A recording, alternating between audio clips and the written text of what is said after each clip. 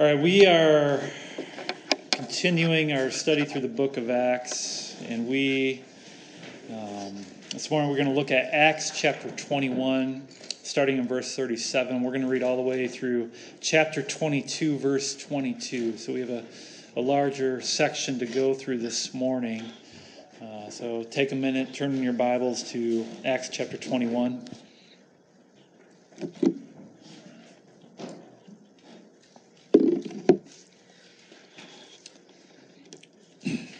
Starting in verse 7, it says this, verse 37, sorry. As Paul was about to be brought into the barracks, he said to the tribune, "May I say something to you?" And he said, "Do you know Greek? Are you not the Egyptian then who recently stirred up a revolt and led the 4,000 men of the assassins out into the wilderness?"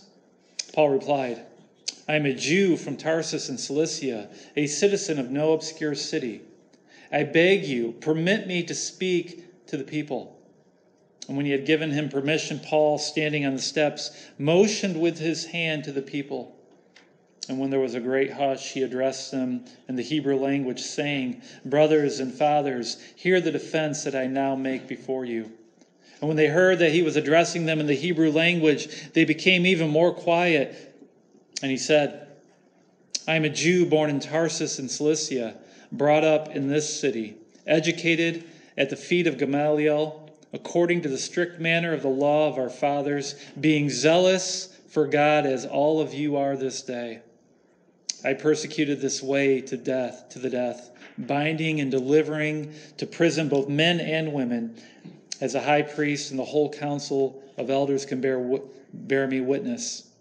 From them I received letters to the brothers, and I journeyed toward Damascus to take those also who were there and bring them in bonds to Jerusalem to be punished. As I was on my way and drew near to Damascus about noon, a great light from heaven suddenly shone around me. And I fell to the ground, and I heard a voice saying to me, 'Saul, Saul, why are you persecuting me?' And I answered, 'Who are you, Lord?' And he said to me, 'I am Jesus of Nazareth, whom you are persecuting.' Now those who were with me saw the light, but did not understand the voice of the one who was speaking to me. And I said, 'What shall I do, Lord?' And the Lord said to me, 'Rise and go into Damascus, and there you will be told all that is appointed for you to do.' And since I could not see because of the brightness of that light, I was led by the hand by those who were with me and came into Damascus. And one Ananias, a devout man according to the law, well spoken of by all the Jews who lived there, came to me and, standing by me, said to me, 'Brother Saul, receive your sight.' And at that very hour I received my sight and saw him. And he said, 'The God of our fathers appointed you to know his will, to see the righteous one, and to hear a voice from his mouth. For you will be a witness for him to everyone of what you have seen and heard. And now why do you wait? Rise and be baptized and wash away your sins, calling on his name.' When I had returned to Jerusalem and was praying in the temple, I fell into a trance and saw him saying to me, 'Make haste and get out of Jerusalem quickly, because they will not accept your testimony about me.' And I said, 'Lord, they themselves know that in one synagogue after another I imprisoned and beat those who believed in you. And when the blood of Stephen, your witness, was being shed, I myself was standing by and approving and watching over the garments of those who killed him.' And he said to me, 'Go, for I will send you far away to the Gentiles.' Up to this word they listened to him. Then they raised their voices and said, 'Away with such a fellow from the earth, for he should not be allowed to live.'"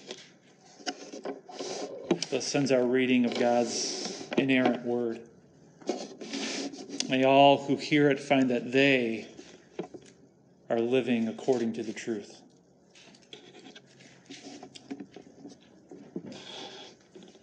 When you read through your Bible, one of the more frequent words that you will find is this word, truth. In fact, in the Gospel of John alone, we see the word truth being used 23 different times. And this makes sense for when John introduces Jesus to us, he uses this description. And the Word became flesh and dwelt among us, and we have seen his glory, glory as of the only Son from the Father, full of grace and truth. John is letting us know that this Jesus, this glorious Son of the Father, is all about the truth. And we see the same theme a little later in chapter 4 when Jesus was speaking to the Samaritan woman at the well. There he was telling her what true worship really looks like. Look at verses 23 and 24. But the hour is coming and is now here when the true worshipers will worship the Father in spirit and truth. For the Father is seeking such people to worship him.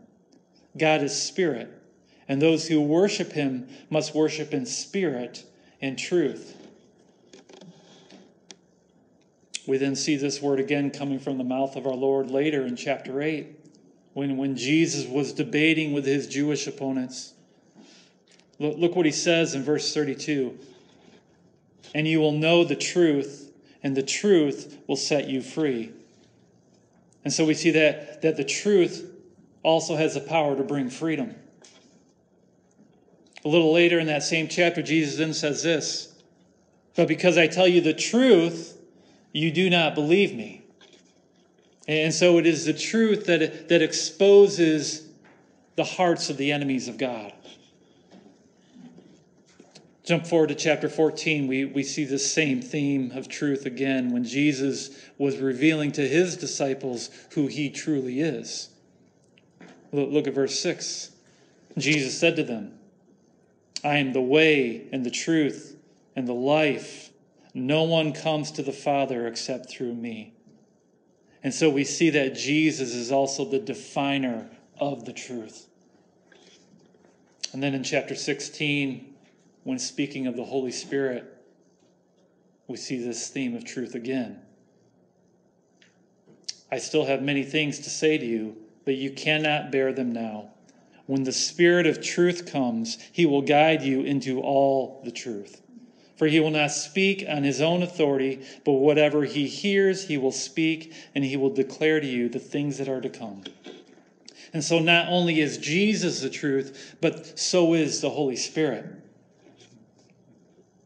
And then just a chapter later, when Jesus was praying for his disciples in the Garden of Gethsemane, we hear him beseeching his Father with these words, sanctify them in the truth. Your word is truth. And so God's word is a beacon of truth for us, and it is that truth which sanctifies God's people. And then in chapter 18, after being arrested, Jesus speaks these words when addressing Pilate. Then Pilate said to him, so you are a king? Jesus answered, you say that I am a king. For this purpose I was born, and for this purpose I have come into the world, to bear witness to the truth. Everyone who is of the truth listens to my voice. And that was when Pilate gave his famous but foolish response, what is truth? And so you can see that the truth is very, very important to Jesus Christ. And because it is so important to him, it should thus be therefore just as important to any who claim to be Jesus' disciples. And yet when the truth isn't known, or even worse, when the truth is ignored, that is when the devil, the father of lies, gains a foothold into the minds of men. And if those men are filled with zeal, well, then that can lead to all sorts of trouble. For zeal without a knowledge of the truth leads to great error. Let me say that again. Zeal without a knowledge of the truth leads to great error. And this is exactly what we see in our passage for today. Now, before we jump in, let me give you a brief outline so that you can see where we are going, so that you can see the different kinds of zeal that are demonstrated throughout. In chapter 21, verses 37 through 39, we see Paul's zeal for the unbelieving Jews. Paul had a passion for the salvation of his kinsmen. And then starting in verse 40 and all the way through verse 5 in chapter 22, we see how Paul used to be when he had a zeal that was without a knowledge of the truth. And then in verses 6 through 11, we switch to a new character and we see the zeal of Jesus Christ. Jesus was zealous for the Apostle Paul. And then in verses 12 through 21, we come back once again to Paul, and we see how his zeal has now changed, for it was now directed towards his King, towards Jesus. And then finally in verse 22, we switch to the crowd, to those unbelieving Jews whom Paul wanted to see saved. And we discover that just like Paul in his past, they too had a zeal without a knowledge of the truth. So let's dive into our passage and let's see what this looks like. Let's look first at Paul's zeal for these unbelieving Jews. Look at Acts chapter 21, verses 37 through 39 once more. As Paul was about to be brought into the barracks, he said to the tribune, "May I say something to you?" And he said, "Do you know Greek? Are you not the Egyptian then who recently stirred up a revolt and led the 4,000 men of the assassins out into the wilderness?" Paul replied, "I am a Jew from Tarsus in Cilicia, a citizen of no obscure city. I beg you, permit me to speak to the people." Now we are jumping in to the middle of a story. And so the question we must ask is this: how did the Apostle Paul end up in chains? If you recall from last Sunday, Paul, he was arrested by this Roman tribune, Claudius Lysias. After finishing his third missionary journey, Paul had traveled back to Jerusalem, and while he was there, a riot broke out, right? Some of the Jews from Asia had recognized Paul while he was at the temple. And these Jews, what did they do? They stirred up the crowds. They claimed that Paul had brought a Gentile into the inner courts of the temple, a crime which was punishable by death. And so a mob had formed, and they had dragged this apostle out of the temple and shut the temple doors behind them. Their intention was to murder this man. They were going to beat Paul to death. And they would have succeeded too had it not been for this Roman tribune, Claudius Lysias.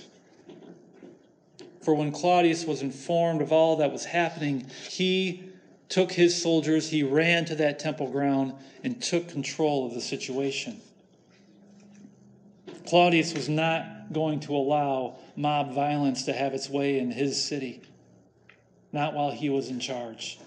And so he arrested Paul, bound him in chains, and brought him back to the Tower of Antonia in order that he might question him. And this is where we pick up our story. Now I have to imagine that Paul's heart was pumping fiercely. I mean, how could it not? After almost being beaten to death by this violent mob. And then your rescuer has you chained up and locked away and surrounded by Roman soldiers in this fortified tower. I don't know about you, but I myself would have been pretty terrified.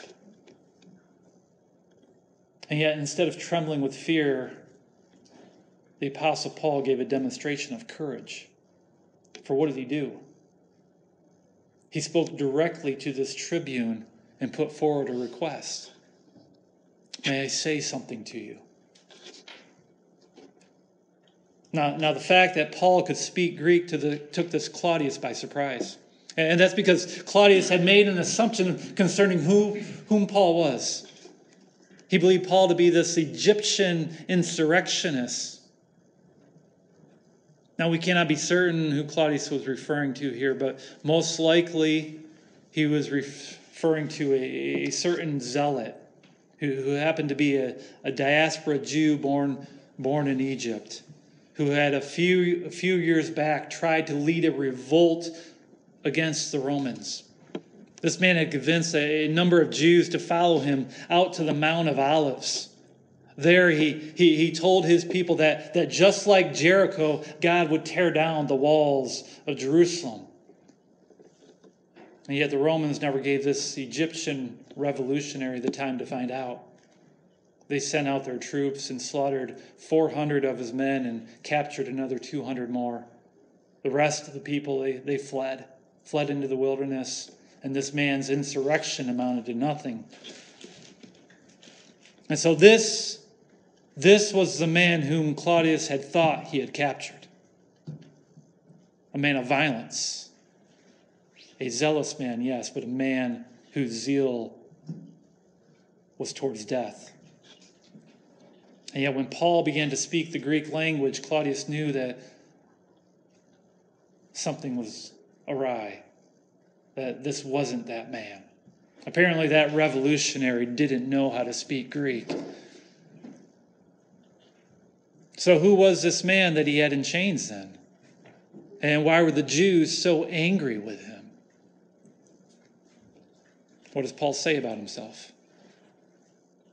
Not that he's an Egyptian, but that he is a Jew from Tarsus, a citizen of no obscure city. In fact, this was the same Tarsus that years before had been granted tax exemption from Rome due to how loyal they were to Caesar.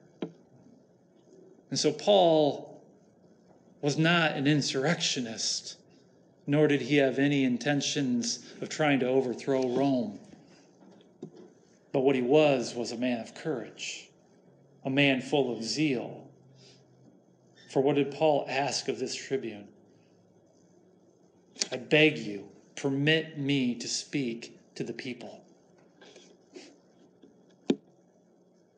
Now, why in the world would Paul even consider going back out to that crowd, to that violent mob who wanted his head? It's because Paul's zeal was not for violence towards his enemies. Rather, his zeal was for compassion towards his enemies. He was not like that Egyptian insurrectionist. No, rather, his zeal was to bear witness to his enemies so that they might know the risen Jesus. Paul desired their salvation. Luke chapter 6, verse 27 says this, "But I say to you who hear, love your enemies, do good to those who hate you, bless those who curse you, pray for those who abuse you." Paul's zeal was for the salvation of his enemies. And it is this kind of zeal that God calls all believers to. Let me ask you, when evil is having its way in our world today, what is your first inclination? Is it to fight back? Is it to exert your will through the use of force? Is it to declare the rights that you have in the Constitution? Or do you have a zeal for the good of your enemies? Will you love them by praying for them and bringing the gospel message to their ears? Paul was zealous for these Jews, and he would use the platform that God had given to him to bring the message of Christ to them. His desire was that they might repent and find salvation in Jesus. But how did Paul get this way? Let's look at our next few verses, starting at verse 40. And when he had given him permission, Paul, standing on the steps, motioned with his hand to the people. And when there was a great hush, he addressed them in the Hebrew language, saying, "Brothers and fathers, hear the defense that I now make before you." And when they heard that he was addressing them in the Hebrew language, they became even more quiet. And he said, "I am a Jew born in Tarsus in Cilicia, but brought up in this city, educated at the feet of Gamaliel, according to the strict manner of the law of our fathers, being zealous for God as all of you are this day. I persecuted this way to the death, binding and delivering to prison both men and women. As a high priest and the whole council of the elders can bear me witness. From them I received letters to the brothers, and I journeyed toward Damascus to take those also who were there and bring them in bonds to Jerusalem to be punished." And so here we see a zeal of a different kind coming from the Apostle Paul. Paul begins his defense by demonstrating to this crowd his Jewish credentials, right? Even though he was born in Tarsus, he was actually raised in Jerusalem. His family had moved back to Israel while he was still a youth. But more than that, he was raised to be a Pharisee. He sat under the tutelage of Gamaliel, one of the more famous rabbis of that time. And so he was brought up to conform to the letter of the law. He was a Hebrew of Hebrews. So why was Paul telling them this? He wanted them to know that he didn't start out as a follower of Jesus. Rather, he was once just like them. And just like them, he too had a zeal for God. Paul said that he was zealous for God as all of you are today. In other words, Paul's passion for God's glory was just as great, if not greater, than this crowd who was before him. This crowd who wanted to take his life. And it was in such zeal that Paul became a persecutor of the church. He became an oppressor of the way. And in fact, because of his zeal, he was once one of Christ's greatest enemies. He had become an official agent of the Sanhedrin, authorized to travel all the way to Damascus in order that he might arrest Christians, both men and women. He would bind them. He would chain them up. He would then drag them back to Jerusalem in order that they might be tried and if possible, stoned to death. And so Paul was just like them, if not more so. For he had a zeal for God that was unmatched. And he used that zeal to justify extreme violence. Now, as Paul will continue his defense, what we will discover is that he did not share these details just to be relatable, but he was also sharing them to show the stark contrast between his old life and the life that he was currently living as a disciple of Jesus. He wanted to show these people that a life filled with a zeal for God, but without a knowledge of the truth, is a life filled with great error.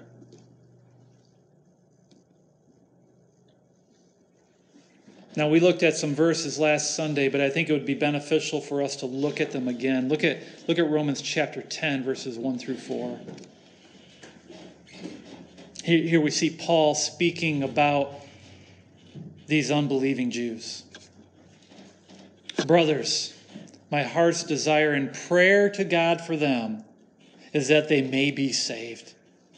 For I bear them witness that they have a zeal for God, but not according to knowledge. For being ignorant of the righteousness of God and seeking to establish their own, they did not submit to God's righteousness. For Christ is the end of the law for righteousness to everyone who believes."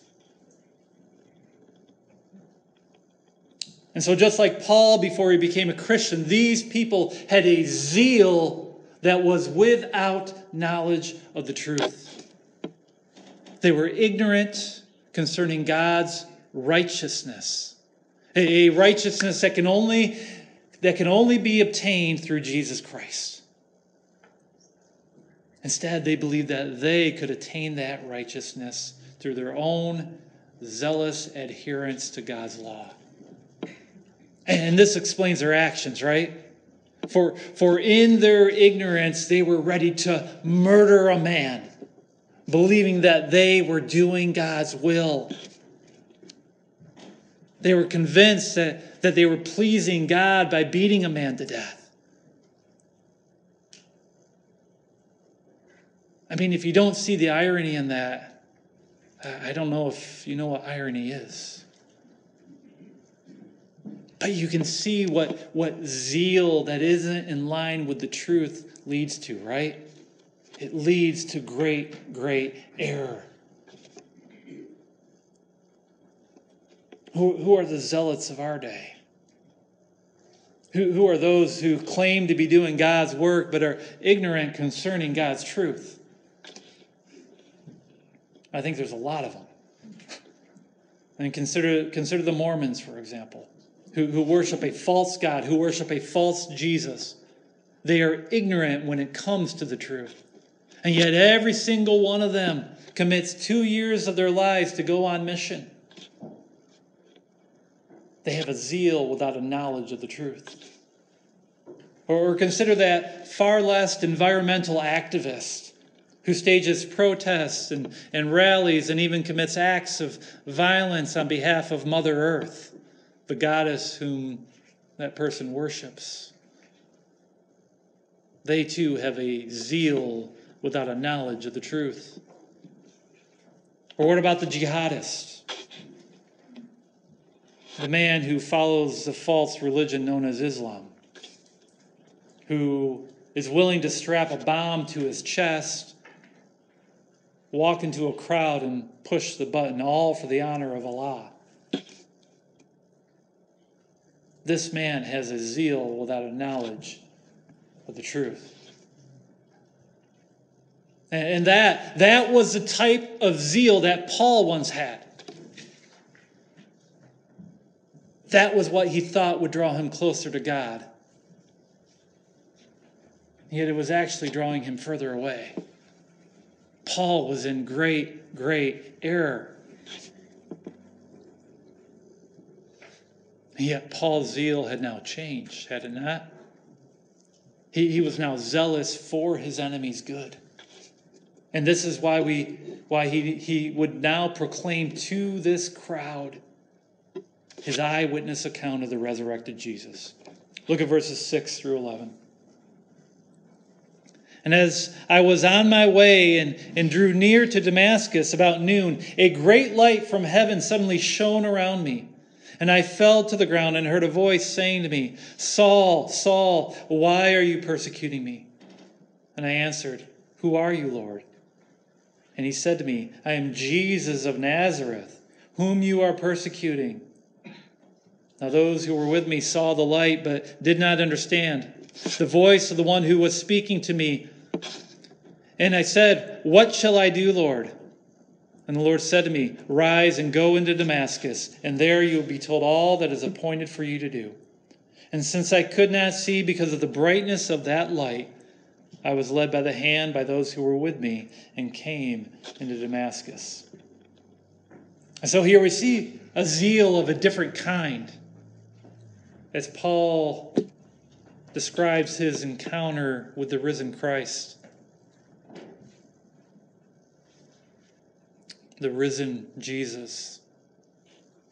The very same Jesus of Nazareth who claimed to be the Son of Man. The very same Jesus of Nazareth who claimed to be the Messiah. The very same Jesus of Nazareth who was arrested, tried, and then crucified outside of the city gates. The very same Jesus of Nazareth who was then buried in that tomb for 3 days until he rose from the dead victorious. Paul was now making the claim that this Jesus came to him. And why?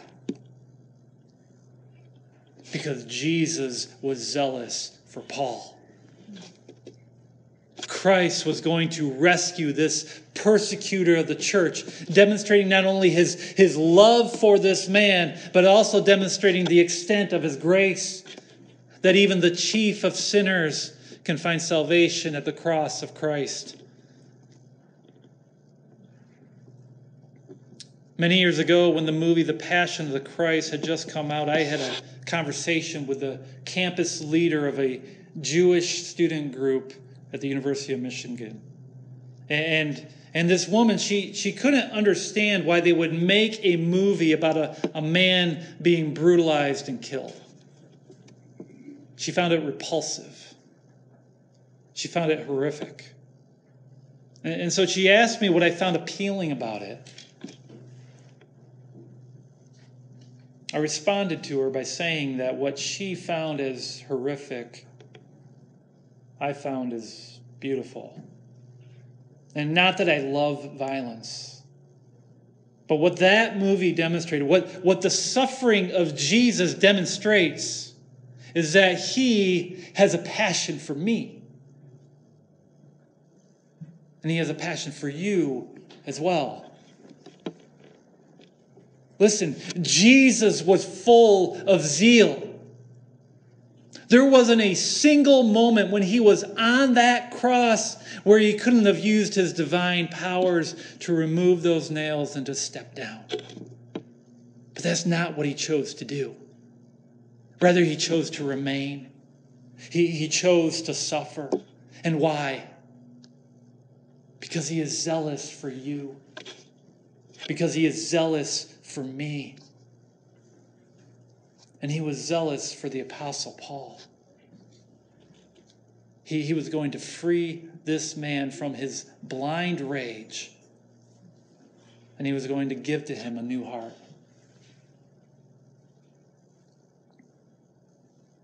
But not only was he going to rescue this man, but Jesus would then use this man who was full of zeal for his own kingdom purposes.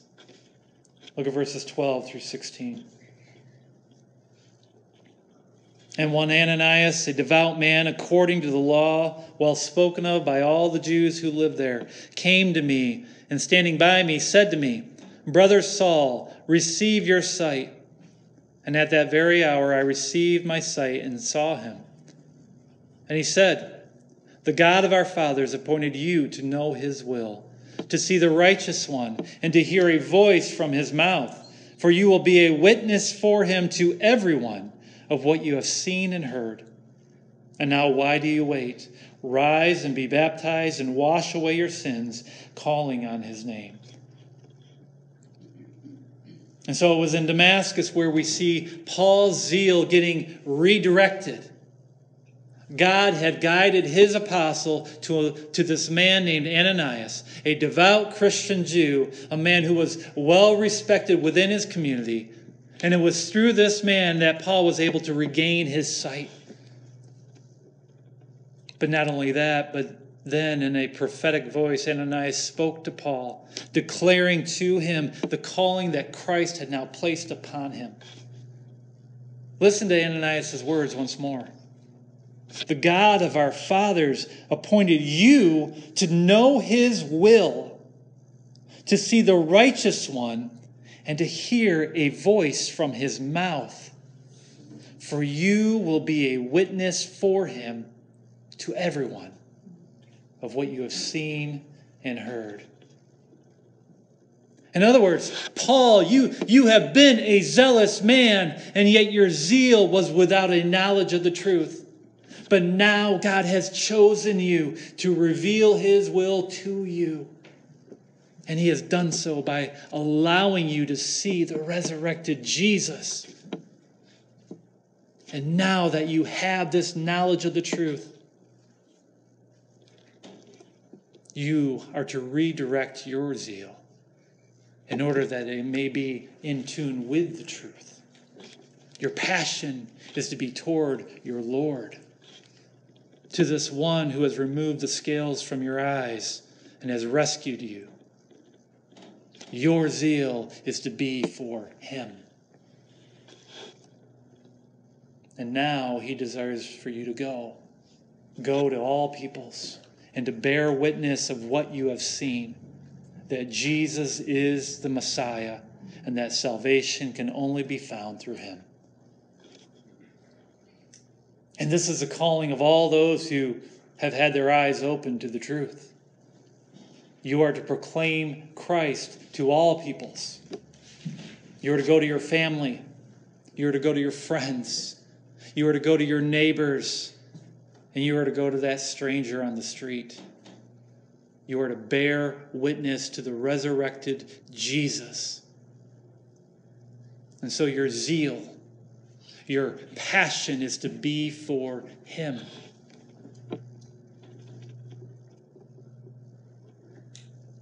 Let's see if Paul was still as zealous after he received this new calling. Look at verses 17 through 21. When I had returned to Jerusalem and was praying in the temple, I fell into a trance and saw him saying to me, "Make haste and get out of Jerusalem quickly, because they will not accept your testimony about me." And I said, "Lord, they themselves know that in one synagogue after another I imprisoned and beat those who believed in you. And when the blood of Stephen, your witness, was being shed, I myself was standing by and approving and watching over the garments of those who killed him." And he said to me, "Go, for I will send you far away to the Gentiles." And so Paul was now recounting his first time back in Jerusalem after his conversion. And this would have been roughly 3 years later, for Paul had remained in Damascus for some time, where he proclaimed Christ to all peoples. In fact, the only reason Paul left Damascus, if you remember, was because of his zeal. His zeal was too much for the enemies of Christ. And so they wanted him dead. That's when these men started keeping watch at the city's gate. As soon as Paul would rear his ugly head, they were planning on snatching him and murdering him. And so in order to escape, what did Paul have to do? He had to be lowered down in a basket through an opening in the city wall. And this had to be done at night so that Paul's flight could be kept a secret. That's how he returned to Jerusalem, with men wanting him dead because he was so zealous for Christ. And he returned to Jerusalem in the hopes that he might proclaim Christ there as well. And yet Jesus had other plans for his apostle. While Paul was praying in the temple, what happened? Paul received another vision. Jesus had come to him again, only this time with a warning that the Jews within Jerusalem would not accept his testimony, and thus he should hasten out of the city. And yet, how did Paul respond? It's as if he was making a case to his Lord in order that he might remain, right? He believed that he could be an effective witness to those who were persecuting the church because he himself used to be one of them. And yet Jesus said otherwise. They will not accept your testimony about me. And that's because Jesus knew these men's hearts, that they hated Paul more than any other apostle because he used to be one of them. They saw him as a turncoat, as a traitor. No, Paul would have to flee Jerusalem. And yet Jesus would use this man for his own purposes. Christ would send him far away to the Gentiles. To the Gentiles. Now, I find it a bit ironic that Paul was being accused of defiling the temple by bringing a Gentile into the inner courts. And yet it was in that temple that Paul received the calling to go to the Gentiles. You see, the Jews at that time, they were zealous. They really were. But they had a zeal without a knowledge of the truth. And in that zeal, they desired to keep the Gentiles out of the temple. In fact, even though they had built a specific outer court for those Gentiles, what did they do with that court? They filled it with the money changers and the sellers of animals. They set up all these tables to make a profit. And that was why Jesus, when he had cleansed the temple, what did he do? He turned those tables over. He took a whip and he chased those money changers out. The Gentiles were never meant to be excluded. Yet Paul was once just like these people, right? He was a zealous Pharisee. A man who would protect God's temple from any defilement. And yet when he received the knowledge of the truth, when he received the knowledge of his risen Savior, his zeal was redirected and he became an apostle to the Gentiles.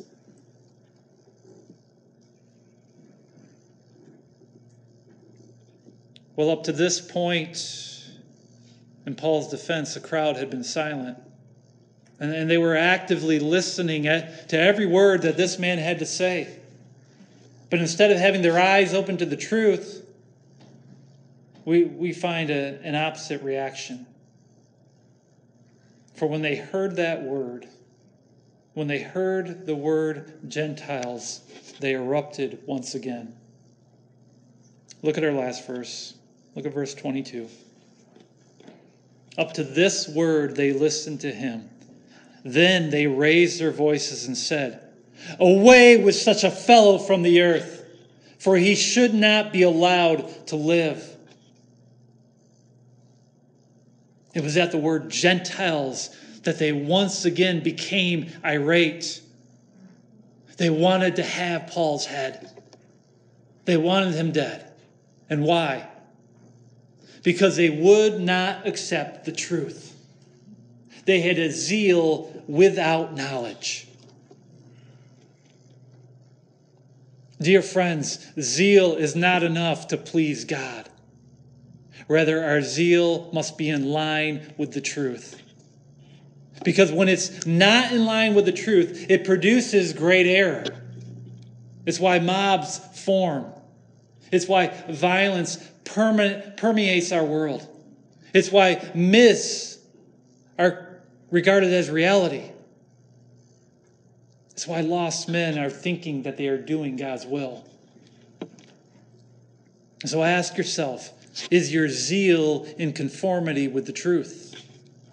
The truth that is Jesus Christ.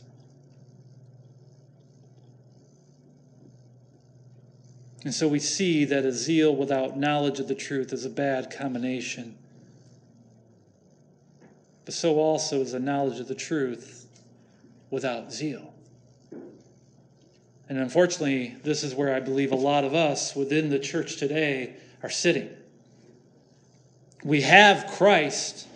We have the truth of his salvation, and yet we aren't as zealous for him as we should be. This is why we bite our tongues when God gives us opportunities to share the gospel. It is why we take the safe, paved highway of not being offensive instead of taking that bumpy dirt path of speaking the hard truth. Paul was not like that. He let his zeal for the Lord guide his steps, and because of that, he was greatly used in God's kingdom. Now, did this zeal lead to his arrest? Absolutely.